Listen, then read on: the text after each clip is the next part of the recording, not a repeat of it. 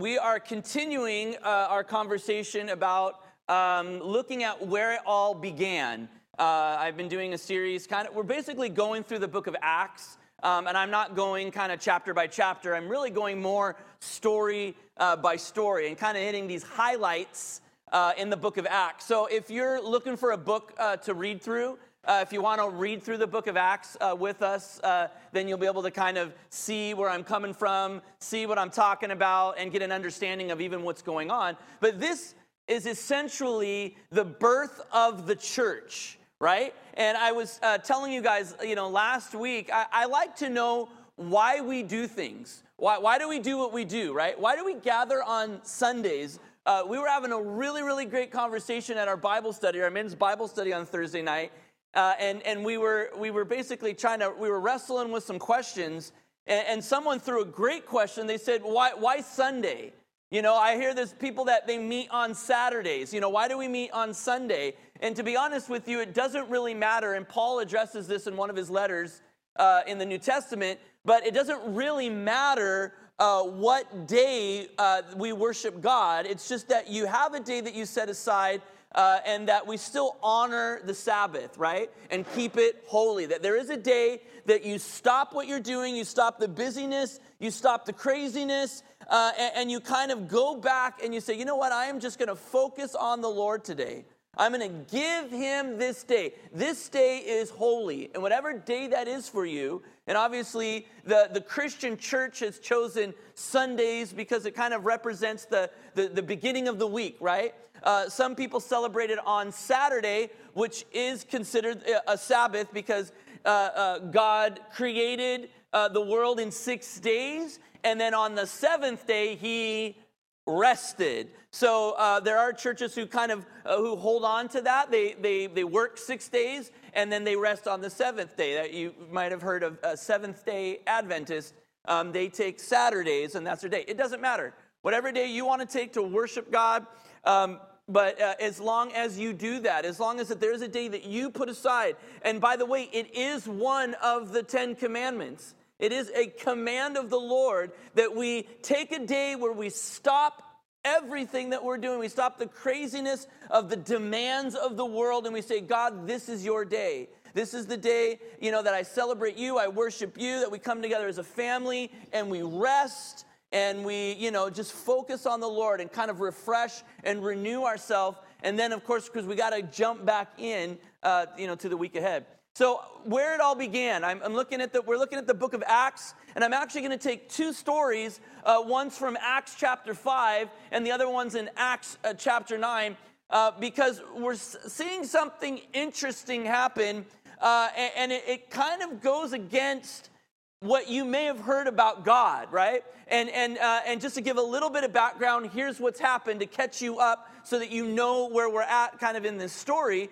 So Jesus died, he resurrected, he came back, and he gathered his disciples together. He said, I'm going to send you the helper. I'm going to give you the Holy Spirit. You are going to do more things and greater things than even I've done. And I now will ascend and go and be seated at the right hand of the Father. And we see that Jesus ascends. He goes back up to heaven. And they go, and the disciples hang out in this place they called the upper room, and they hang out there for a while, and the Holy Spirit comes upon them. In fact, so mightily that it says that they could see, tongues of fire above their heads, and they start speaking in other languages, and that people from all over could understand them in their own language. And then Peter, in this act of boldness, walks outside to, thousands of people, and he starts preaching. He gives what I would consider the first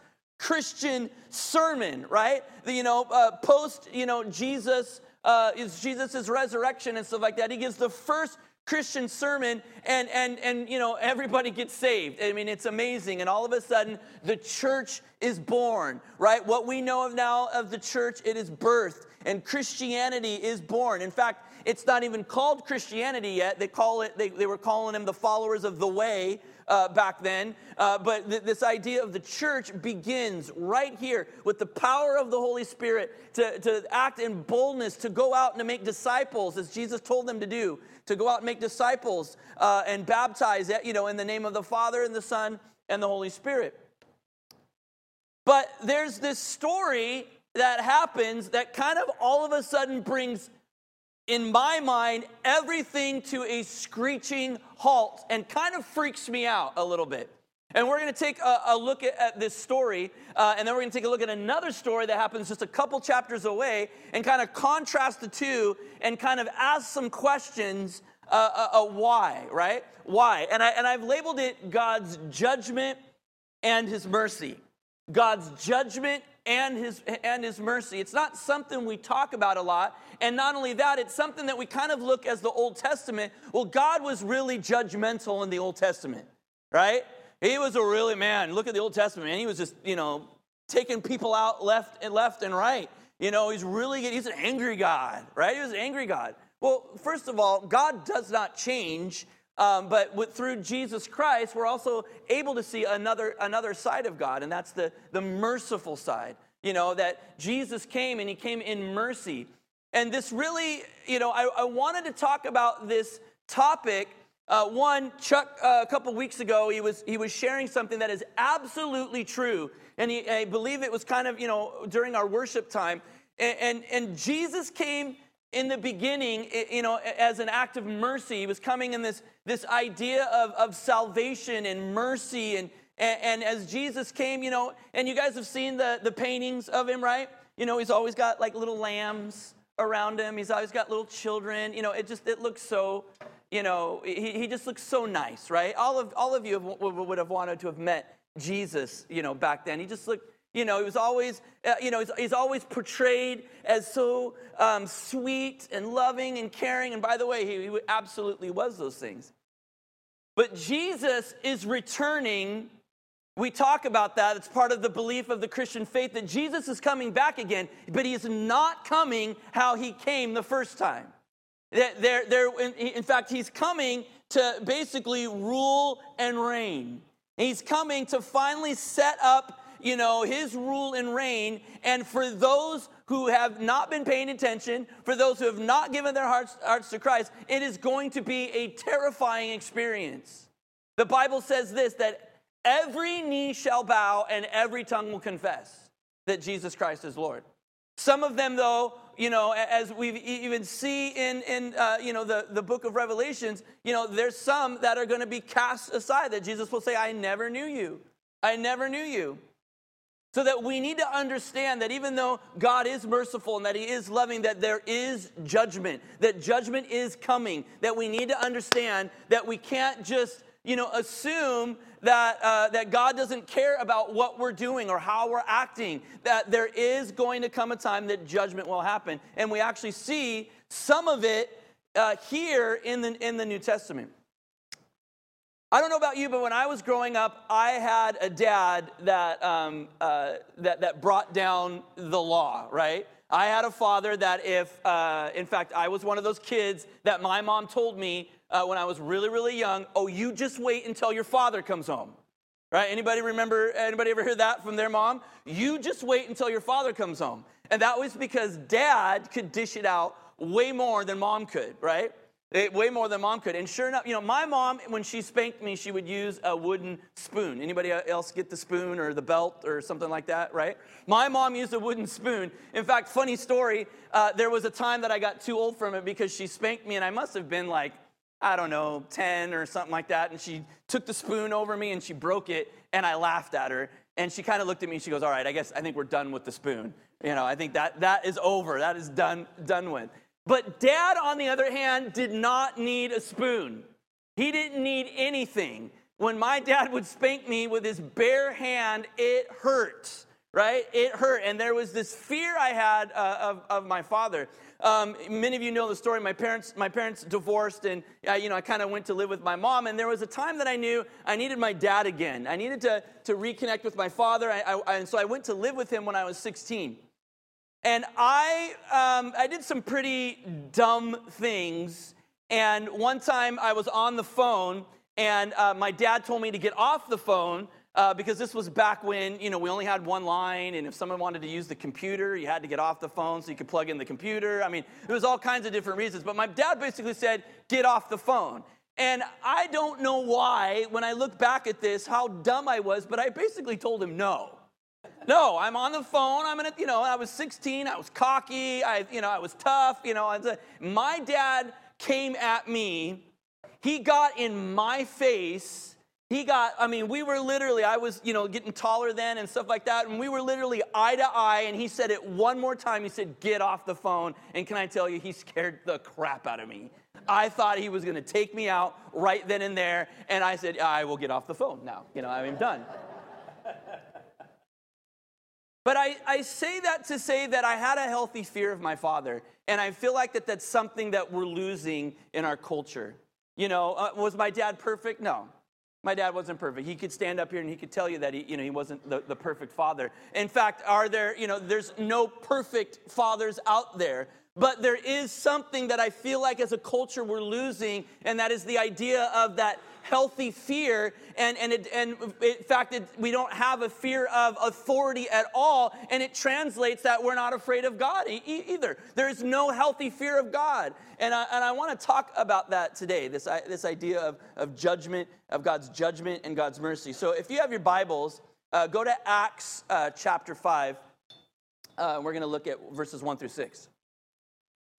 This is a crazy story. I kind of like unearthing the not so pretty stories of the Bible, and this is one of them. This is kind of one of those stories where you go, whoa, this doesn't look like the painting of Jesus, where he's with the little lamb around his shoulders, and he's got the kid on his knee and all that kind of stuff.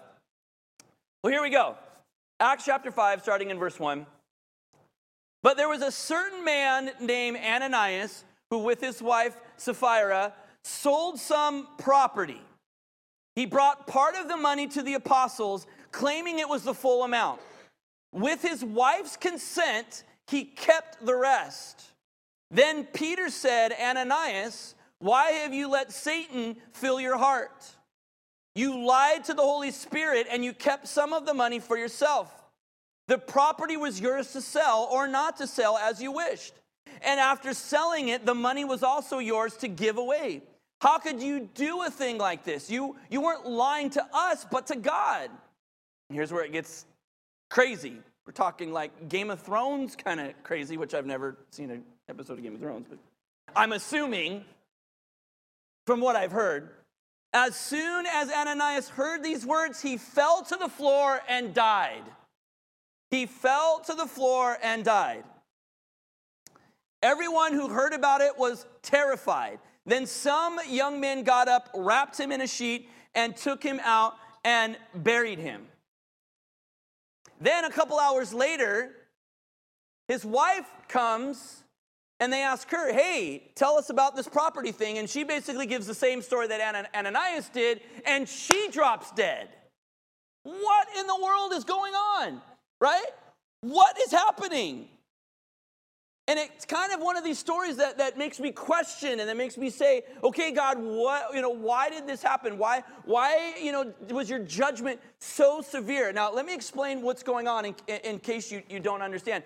In the early church, as the church was starting, they realized that, hey, there's this movement happening and we need to pool our resources together to get the word out, right? To send people off to do things. And, they realized that it was going to take some money also to help the church along, as it always has, from the birth of the church even up until now. It takes finances to do things. And so what people were doing was they were saying, hey, you know what, for example, we're going to sell, we've got some extra property over here, we're going to sell it, and we're going to give it all to the church, or hey, I got a side job over here, and I'm going to donate all my time, all my extra time, and bless the church, or whatever it was. But people were coming together, they were pooling their resources, and helping each other out, and blessing the church. So what we can infer is that Ananias and Sapphira must have been one of those couples in the church that, hey, we want to bless the church. We have this property.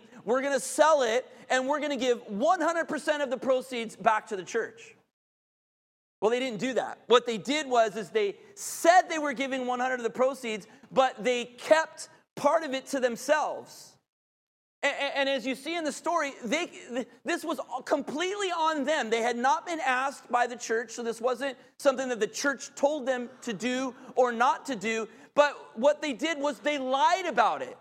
They lied. There was kind of this, they were, projecting this false idea that, oh, look at us. Look how good, we're blessing the church, when really they were holding money, back for themselves. So what can we learn? What can we learn from this story, right? What can we take away? Now, I want to, before we get into the questions and answers part of it, I want to contrast it with another story in the Bible where we see God's judgment again, but we don't see it quite so severe. And it's actually with Paul himself, who is at this point Saul. So if you have your Bibles or your apps, we're going to go to Acts 9, verse 1. Acts chapter 9, verse 1. Says this, meanwhile, Saul was uttering threats with every breath and was eager to kill the Lord's followers. Wow, right? Wow. So he went to the high priest. He requested letters addressed to the synagogues in Damascus, asking for their cooperation in the arrest of any followers of the way. Those are the Christians he found there. He wanted to bring them, both men and women, back to Jerusalem in chains. And he was approaching Damascus on this mission. A light from heaven suddenly shone down around him. He fell to the ground and he heard a voice saying to him, Saul, Saul, why are you persecuting me? He said, who are you, Lord? Saul asked. And the voice replied, I am Jesus, the one you are persecuting. He says, now get up and go into the city, and you will be told what you must do. Then men with Saul stood speechless, for they heard the sound of someone's voice, but saw no one. Saul picked himself up off the ground, but when he opened up his eyes, he was blind. So his companions led him by hand to Damascus. He remained there blind for 3 days and did not eat nor drink. So here we have God's judgment once again. And for those of you who don't know the backstory on Saul, he was zealous for God. He was zealous for the Jewish customs. He was so zealous that he was part of this group that was trying to hunt down Christians and kill them. He was trying to stop this thing called Christianity that seemed to be kind of gaining momentum. In fact, if you read, we skipped over it, but there's the story of Stephen, and Stephen was our very first, martyr in the book of Acts. He's the one who gave up his life. He was stoned for preaching the gospel, and it is believed and even referenced in Scripture that Saul was there. That Saul was literally a part of, the stoning of Stephen. And so here he is. I mean, this guy is a murderer. This guy is out to destroy Christianity.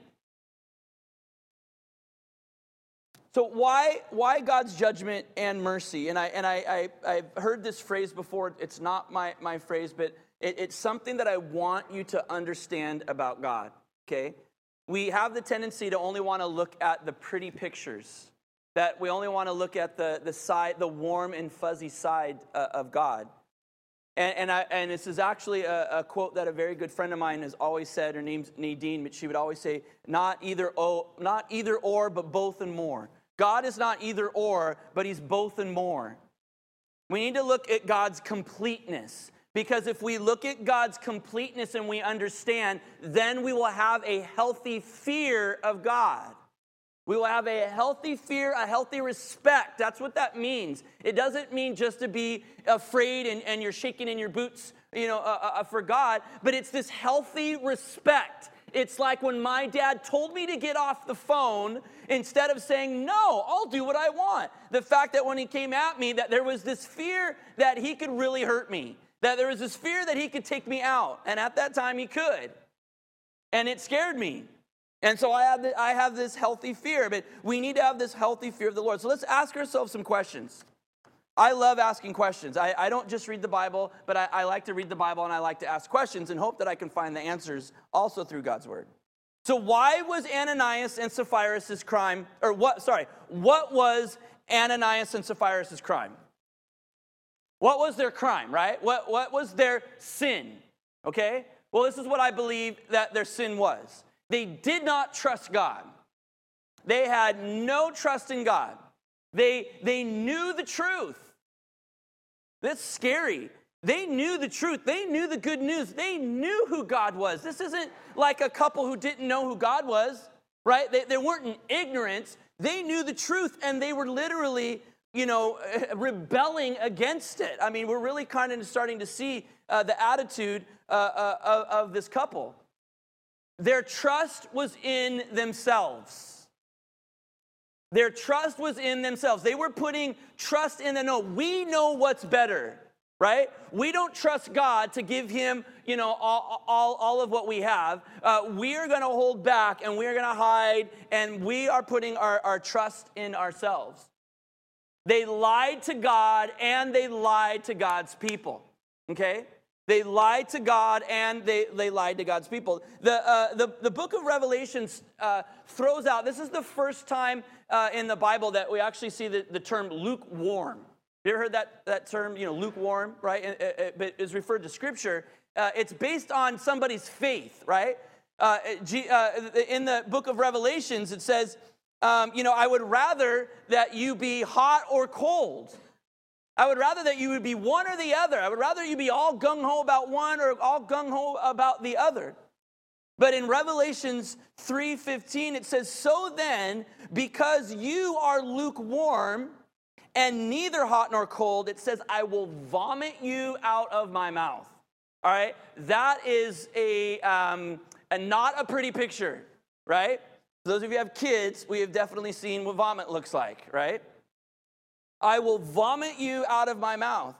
And so I'm using this scripture because I believe this was Ananias and Sapphira's problem.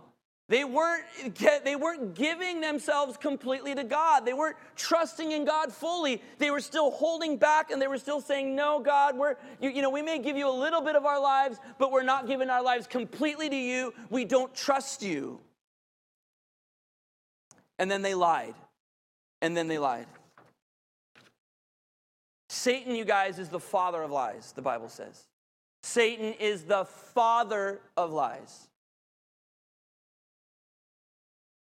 But most importantly, and this is what I thought was interesting, how are we saved? Right? And I understand Jesus Christ is the one who saved us, but how do we come to that place? We are saved through our faith. Okay? Faith is the pinnacle. It's what has to happen in us for salvation. And what's great about that is there's nothing you have to do to earn salvation. You don't have to be the perfect person. You don't have to dress a certain way. You don't have to talk a certain way. You don't have to come from a certain background or have a certain amount of money or any of that to be saved. But you do have to have one thing, and that is faith. And the light bulb that went off in my head in this moment was Ananias and Sapphira had obviously no faith in God because they were not trusting him, and then they were lying about it, and they obviously had no faith in God. So the one thing that saves us is faith, that they were obviously struggling with it. And I believe that was why their punishment was so severe. But let's look at that. Why was their punishment so severe? Why? I think this is a great question to ask because this is the first time in the New Testament that we're seeing God's wrath kind of being poured out upon two people. By the way, Christians. Whoa, right? It should kind of perk our ears, right? We should kind of take notice of this. Why was their punishment so severe? Well, first of all, God is holy. We need to never forget, you guys, here is the problem with our culture and our society is that we have no fear of God. We have no understanding of God. God is holy. God is holy. That means anytime that there is unholiness, right? We can't be in the presence of God when there is unholiness. It is why Jesus came. It is why our salvation, you guys, Why we should be leaping with joy because of our salvation. Because really, unholiness, sin cannot be in the presence of holiness. And God is holy. God knew that their heart was evil. In fact, we see that stated in verse 3. When Peter says, Ananias, why have you let Satan fill your heart? He said, why have you let Satan fill your heart? We know in this moment that they must have been plotting this. This must have been something that wasn't just out of ignorance, like, oh, we made a mistake, right? It wasn't just, this idea of, oops. They knew better. They knew what they were doing. In fact, God could have struck them down the moment they made the decision, but really, he was gracious and merciful to see, I'm going to let you kind of play this thing out. I'm going to see how far you take this thing, right? Because most of the times, our sinful decisions, where do they start? They start in our head, right, before they become action. So they had already made the decision. Satan had already filled their heart. They had already plotted amongst themselves that they were going to do this thing before they acted it out. So really, you can see God's mercy still being shown here, that he waited until they had fulfilled what they were going to do. They had waited until they had completely acted out their sin before he said, that's enough. That is enough. I gave you opportunity to change your mind. Think about that the next time a decision in your mind, a sinful decision starts in the head. God is still giving you an opportunity to stop it before it plays out and becomes action, right? God also made them an example. It's sad that they had to be the example, but God was also saying, look, you guys need to have a healthy fear. You guys need to understand that you need to be obedient to what I am calling you to do, because I am holy, because I am righteous.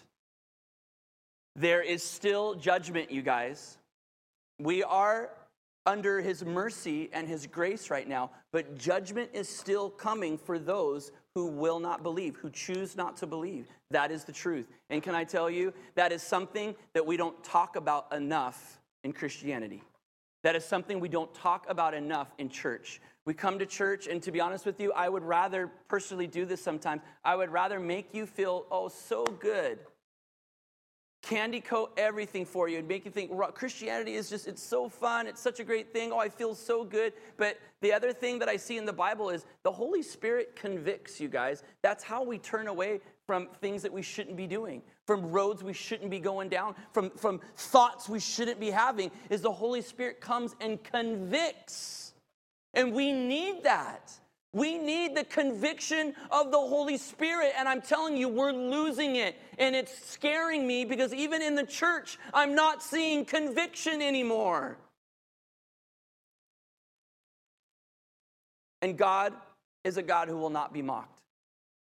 He is a God who should be taken seriously. And he is a God who is holy. He made them an example. And listen, God demands respect. God demands respect. Psalms 33:8 says, let all the earth fear the Lord. Let all the inhabitants of the world stand in awe of him. We need, you guys, to get back to that place where we fear the Lord, where we say, God, I do not want to disappoint you. I do not want to do what is against your will. I do not want to go down that road that would disappoint you. I don't want to do that, because, God, I have a healthy fear of you, that I understand who you are.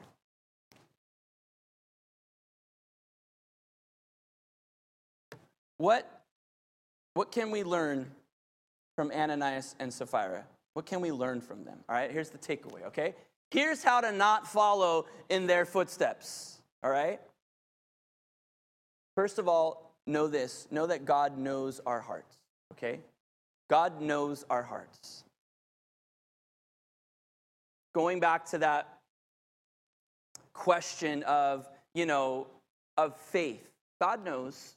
And this isn't about whether you're going to make mistakes or not. Please understand me. This isn't about go and be perfect. That's not what we're saying here, because we're going to get to Paul in just a second. We're going to get it to Saul. Saul was not a perfect guy either. But God knows our hearts. He knows what we do in secret. We can't lie to him. So don't, right? So don't lie to him. At least be truthful and honest about your life. At least be truthful and honest about the things. God would rather you come to him and say, Lord, I know that this is wrong in me. Or I know that this is something, that where I have failed in. And God would rather have us just be honest about our lives than think we can hide and think that he doesn't know. He knows. He knows. God will not let our sins go unpunished. So what should we do? Confess your sins. Confess your sins. Confess your sins to him. Any opportunity you get, confess your sins. Right? He knows. And we must trust God with our whole lives. This is really what it comes down to.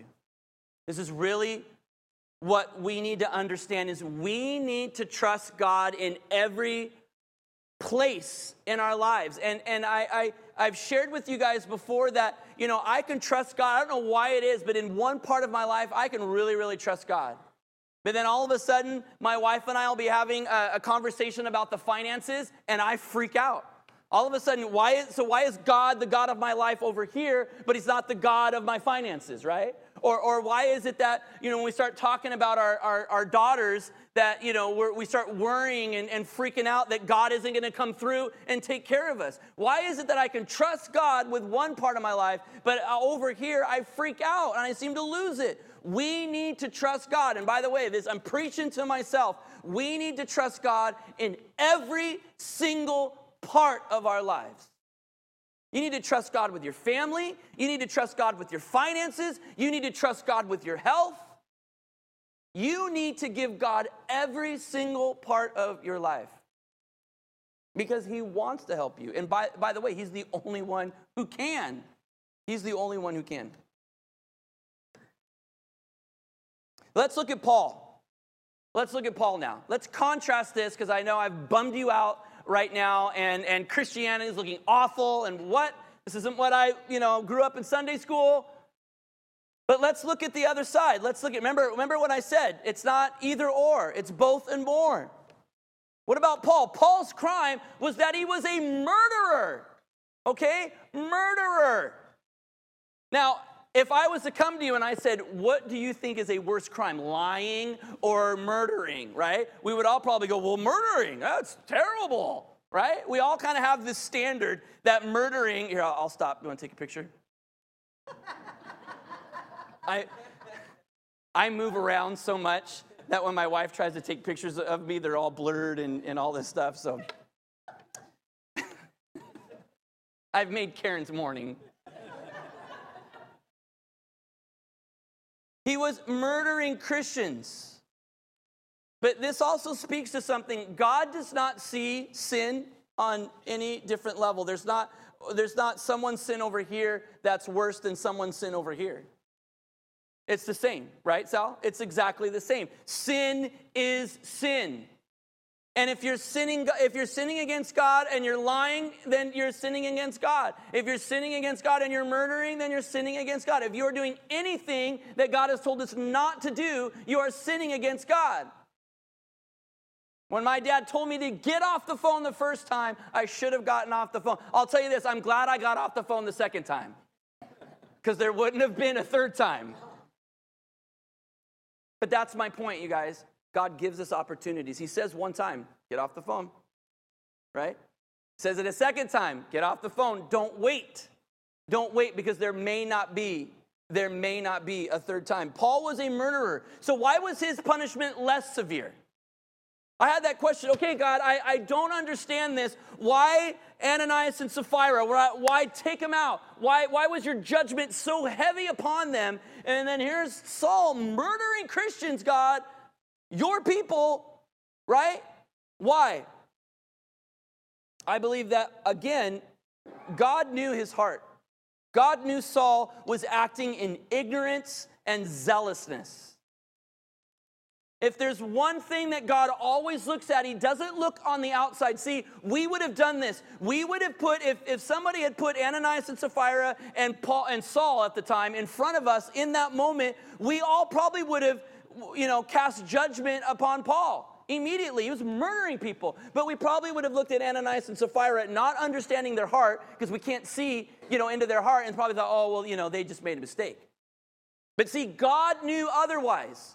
He wasn't looking on the exterior. He wasn't looking on the outside. He wasn't looking with human eyes. He was looking straight into the heart, and he knew something different about Paul. He knew there was something different about him. So what can we learn from Paul? What can we learn from Paul? Acts 26:14, this is actually Paul's words later on. See, in early Acts, right?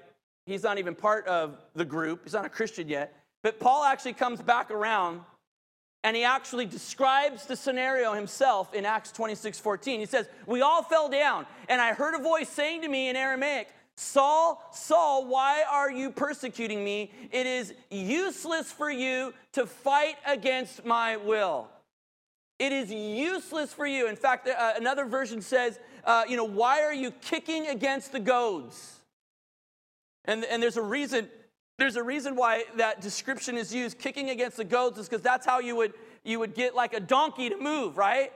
Yeah, it's called goading him, right? You get an animal, a beast to move where it wanted. They would goad him, and if an animal was kicking against the goads, they were like, stop that, right? Stop that, kick against the thing that's trying to direct you. And so Jesus is trying to say that. He's saying, listen, sometimes I'm trying to direct you, but you're fighting me.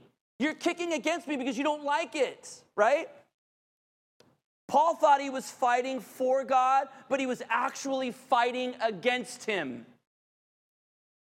This is something I don't think about enough.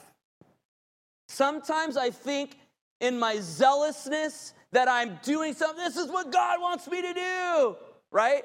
And sometimes I find myself that I'm actually fighting against him because I'm not even paying attention to him anymore. I'm just off on my zealousness, or I'm off on my own will, or whatever it is that I want to do. And by the way, I have done that in my life. I have done that in my Christianity, and can I tell you, I have been disciplined by the Lord because of it. Paul thought he was fighting for God, but he was actually fighting against himself. There is a difference between God's judgment and his discipline. There's a difference between this immediate act of judgment and God's discipline. And by the way, if God is disciplining you, that is a good thing, right? That is a good thing. It says this, Hebrews 12:6, for the Lord disciplines those he loves, and he punishes each one he accepts as his child. If you are being disciplined by the Lord, it is because he loves you. It is because he wants to set you on a path that will lead to, life and more abundant. Not the road that leads to death and destruction, which is where we usually set ourselves down. By the way, for those of you who are parents in this room, take note. Take note of how God our Father parents. The Lord disciplines those he loves. If you love your children, you will discipline them. If you truly love your children, and I'll be honest, it is a hard thing to do. I hate seeing my girls, sad, right? But I would rather them be sad for a moment than be lost for an eternity. I would rather my children be sad for a moment, which, by the way, they will forget about the next day, than be lost for eternity. The Lord disciplines those he loves. The Lord disciplines those he loves. Paul was fighting against God's will. Paul was fighting against God's will. He was literally kicking against the goads. There's something that I have felt, and I want to encourage you. I want to encourage you. Sometimes we think we're under enemy attack, right? Sometimes, Satan's out to get me. Oh my gosh, Satan's out to get me this week. When really, is it God's prompting? Is it God saying, no, I'm doing something. I am trying to refine you. I am trying to direct you.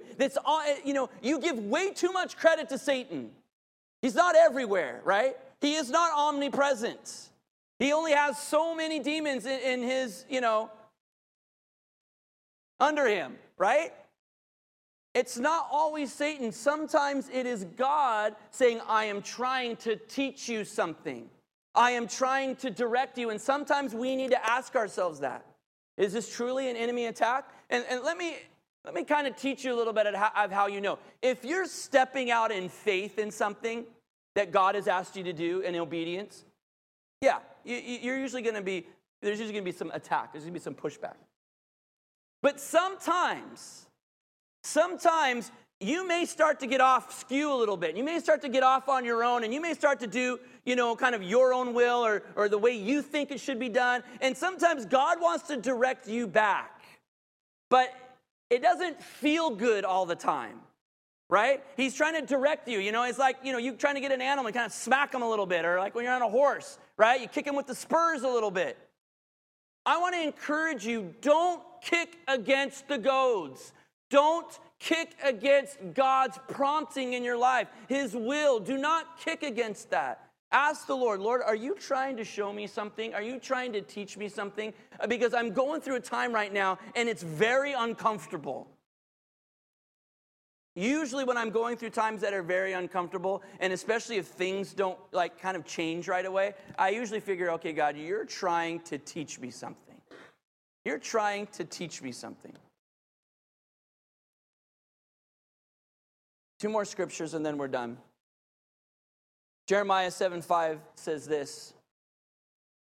He says, but I will be merciful only if you stop your evil thoughts and deeds and start treating each other with justice. Joel 2:13 says, don't tear your clothing in grief, but tear your hearts instead. Return to the Lord your God, for he is merciful and compassionate, slow to get angry, and filled with unfailing love. He is eager to relent and not to punish. You guys, we need to understand the heart of God. He doesn't want to have to bring down judgment, but because he is holy, he will. He doesn't want to have to discipline us, but he will if it means saving you from an eternity away from him. If it means restoring you back to him, he will discipline us. In fact, he loves you that much. But even though judgment will come, the one thing the Bible talks about all the time is that he is holding it back for us. He is holding back the wrath. He is holding back the judgment because he is giving us time to repent. And I'm telling you all right now, the fact that you are breathing and the fact that you are sitting in this room means that his mercy is upon you. And myself included. Myself most of all. That he is giving us time to turn to him. And that is his mercy. He is holding back the judgment because he loves us, because he cares for us. So listen, don't let that story scare you, okay? And don't get caught up in the, going around thinking, oh, who's that going to happen to, right? Who's going to be the next person to drop dead, I'm watching you, watching that guy sleep. Frank's been sleeping over there. Is he alive? What's going on? You don't have to worry about that. We don't have to walk around in fear like that because that is not who God is. But we do need to know who he is. And we do need to have a healthy fear because God is holy. And there will come a day that Jesus will come back again and judgment, and he will judge the world. It is the truth. So listen, this is your chance now.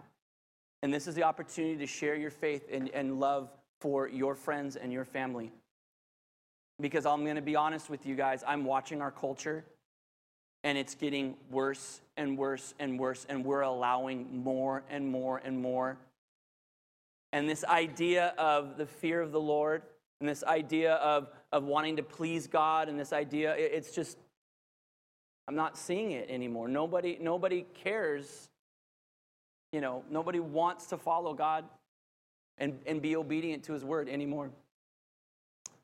Let's pray as we close our service today. Could I have the worship team?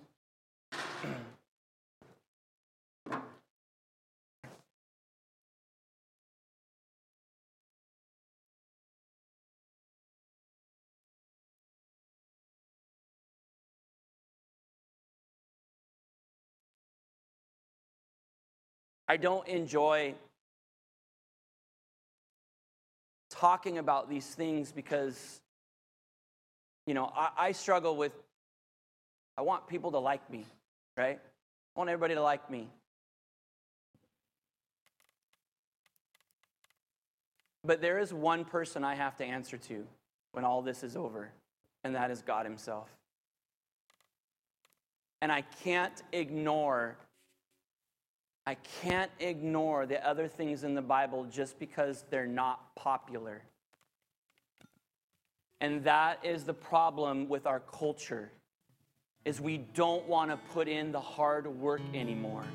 That we only want to feel good. But there is something to say about the Holy Spirit's conviction. And it's something that I pray for all the time. Holy Spirit, convict me. Do not let my heart become so callous that I can just fall or just walk into an area of my life that would be detrimental. Keep my spirit sensitive to you. May I continue to understand that God is holy and that he is so deserving of my fear and my adoration of him. My utter trust in him, my utter respect in him.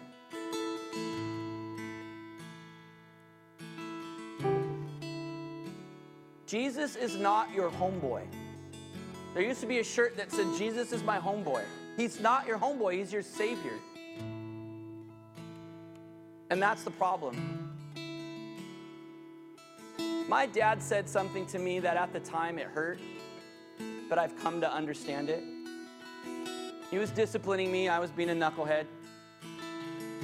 And he said something to me that really upset me at the time. He said, I'm not your friend. I am not your friend. He said, I am your father. And you know what? At the time, I didn't quite get it until I got older. I had plenty of friends. I had plenty of people I could run to and who would make me feel better and who would, tell me all the great things that I wanted to hear. But the one thing I needed a father. I needed someone who was going to tell me the truth, even if it hurt. Yes, is Jesus our friend? The Bible does say that, but he's so much more. And God is a loving, caring Father, but he also disciplines those he loves. So do not kick against the goads. Do not fight when his discipline has come to you. Accept it. Because even though Saul was disciplined and he lost his sight, he actually regained his sight. And as we know, he became to be one of the most influential men of the early church. He wrote almost the entire last part of the New Testament and with all of his letters. See, he stopped fighting God. He stopped wrestling with the Lord, and he finally trusted him. And because of that, we're blessed.